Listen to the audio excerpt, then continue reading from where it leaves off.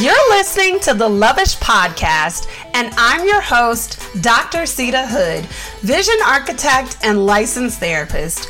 Each week, I'm going to help you to develop the belief and strategy necessary to make an immediate impact on the world by deep diving into topics like mental wellness, faith, relationships, and you guessed it, love. I should mention before we hop into the show, this is not a substitute for a relationship with a licensed therapist. You ready? Let's get it.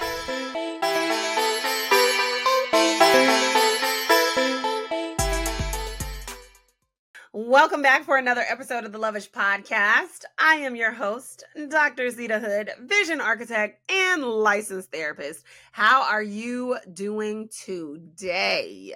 What is in your mug? I have actually already had my coffee, so we have the Starbeezy water cup on deck.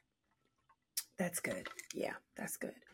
I love water cups because we drink our water and mind our business. So why not have a cute cup? You feel me? Emotionally, I am probably feeling the best that I've felt in a long time, which is good because I feel like I shared before. And if I haven't shared before on the podcast, my family did experience some loss. And that put me in like a fog of grief. And I was just kind of on low power mode, as Tatum Tamia over at Blessed and Bossed Up says, which is basically doing the essential functions and leaving the rest in the hands of the Lord. So I am finally starting to feel like myself again. Obviously, there's still some grief there, but I feel well enough to be able to show up. And I feel like I did share on my stories and on my Instagram profile and maybe TikTok, because y'all finally dragged me over there, what it looks like to have joy in sorrow, which is not easy, but it is a choice. So that's where I am. That's what's in my mug. How about you? I would love to hear about it in the comments below this video. Or if you are listening, maybe tag me on social media and let's talk about it. I remember when my daughter was 4 years old and I worked in a therapeutic day school that shall remain nameless. I felt a deep sense of passion and connection to the work that I was doing. But I also felt miserable. Anybody out there know what it's feel like to have both those feelings? Yeah. You love the work that you do, but you got some misery due to the politics of the job. The pay was horrible. You would think that they would have paid people more for the work that they were asking us to do.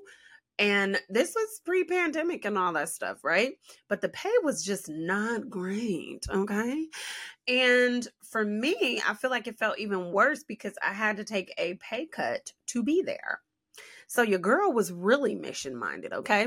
I think I've shared before on the podcast how I was a pre-med major initially in college because I wanted to become a doctor and help sick children. And I mean, technically I still do that. I'm just a different kind of doctor, not a medical doctor. And I do still help people who need some support. I don't want to call people sick, but need some support, But ever since that decision to stop being a pre-med major, which was freeing, my life, the trajectory of my life has been extremely different. And so going back to that time period where I worked at this therapeutic day school, I needed to create space for me to not only live, but I also needed income. Your girl needed paper to survive, okay? Again, this was pre-pandemic. I was craving freedom in every sense of the word, but also feeling trapped no matter what direction I looked in. I didn't see a way out. I applied to several private practices. They all told me no because I had a dream of starting my own private practice in the future, which kind of petty, by the way, but I mean, at the time I was like, I get it, but I really didn't get it. Like, you were so worried about me being a competition that you didn't even, okay, that's a sidebar. Anyway, you want freedom in every sense of the word. You want freedom in your time. You want freedom in the way that you think. You want freedom to be you. So let's go into some detail here And let's define freedom because we love words over here. You feel me? Freedom is the power or right to act, think, or speak as one wants without hindrance or restraint. So I wanted that. And as odd as it may seem, if you want more freedom, you need to create more boundaries. And I know, you probably like, Dr. Sita, what? How does that equal out? If I want freedom, why am I creating a boundary?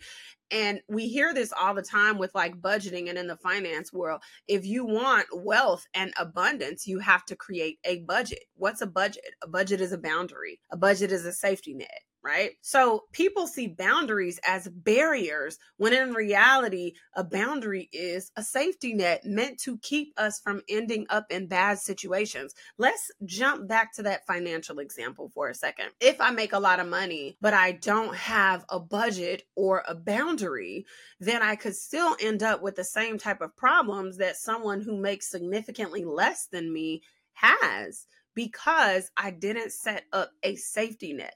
I'm not setting up a set of guidelines or a space for me to function in to avoid toppling over.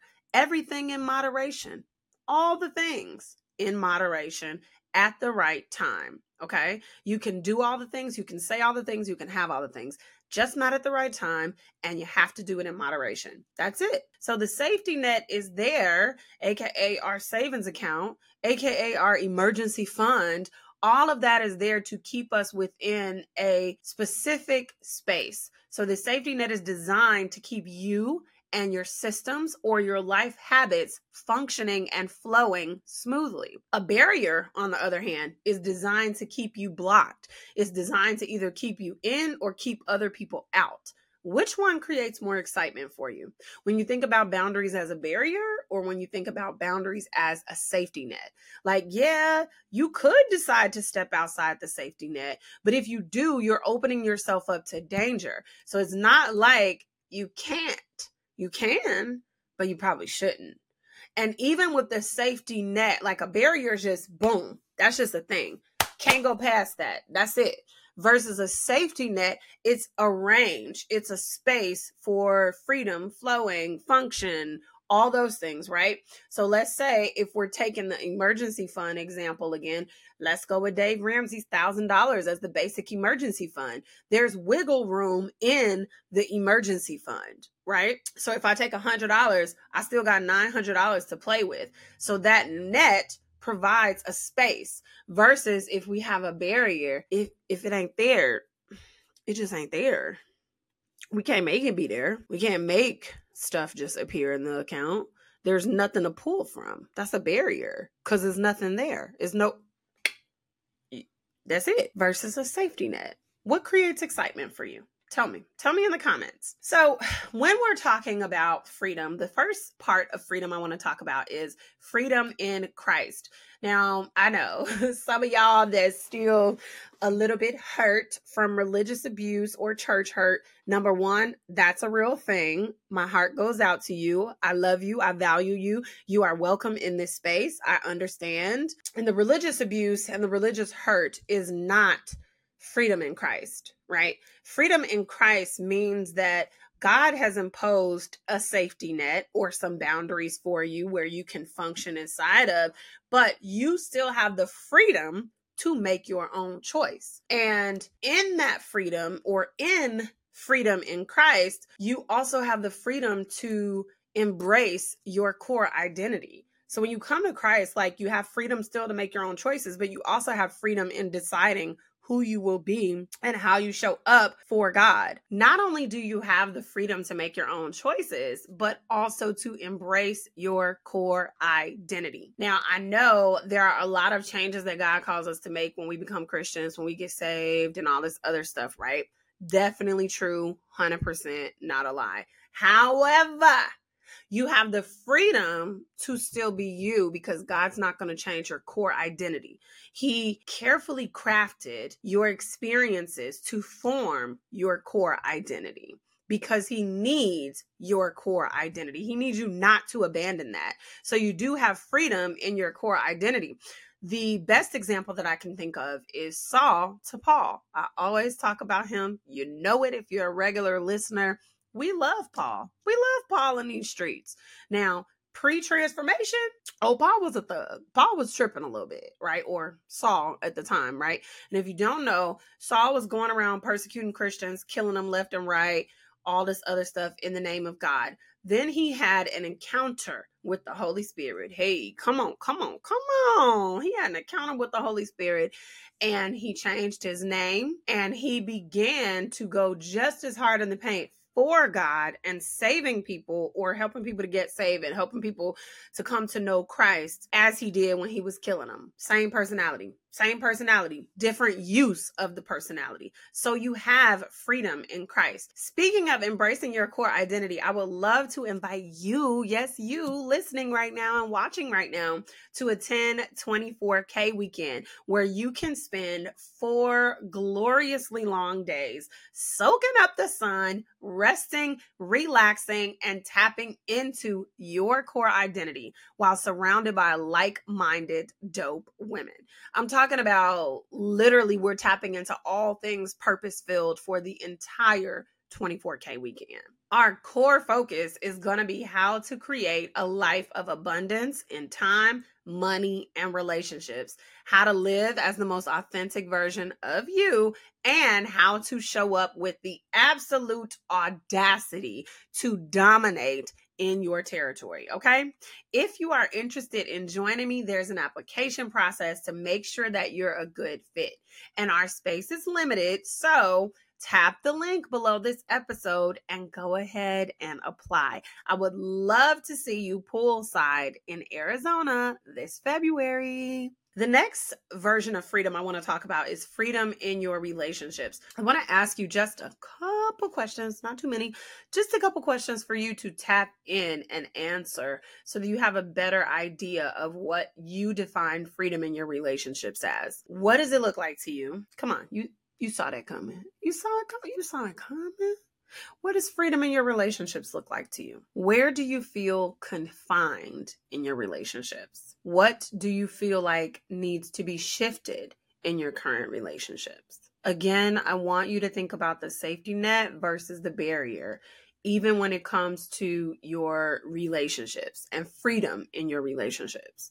So take some time and explore that. If you're driving right now, don't forget to come back to this episode and actually unpack those questions, because that is what is going to give you the best engaged experience and the actual transformation for the freedom that you're craving. Okay. And I want to give you 2 steps to create the freedom that you've been craving. Step 1 is courageous action. You have to take courageous action. Okay. I believe it's Marshawn Evans Daniels who says what's even more important than clarity is courage. Courage to take the action, because you're not always going to have 100% clarity and you're not always going to be 100% confident. So you need to be courageous and step outside of your comfort zone and take bold actions towards your goal, towards the freedom that you've been craving. Because remember, freedom is actually just the ability to think, act, and behave as you want to.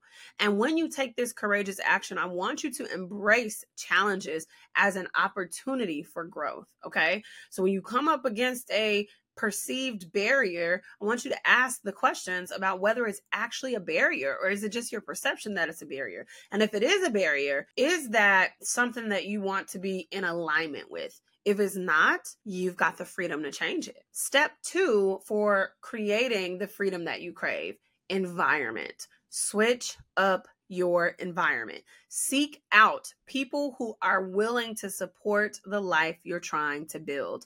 It takes a lot of mental work to start something new, to engage in something new, to stay in something new.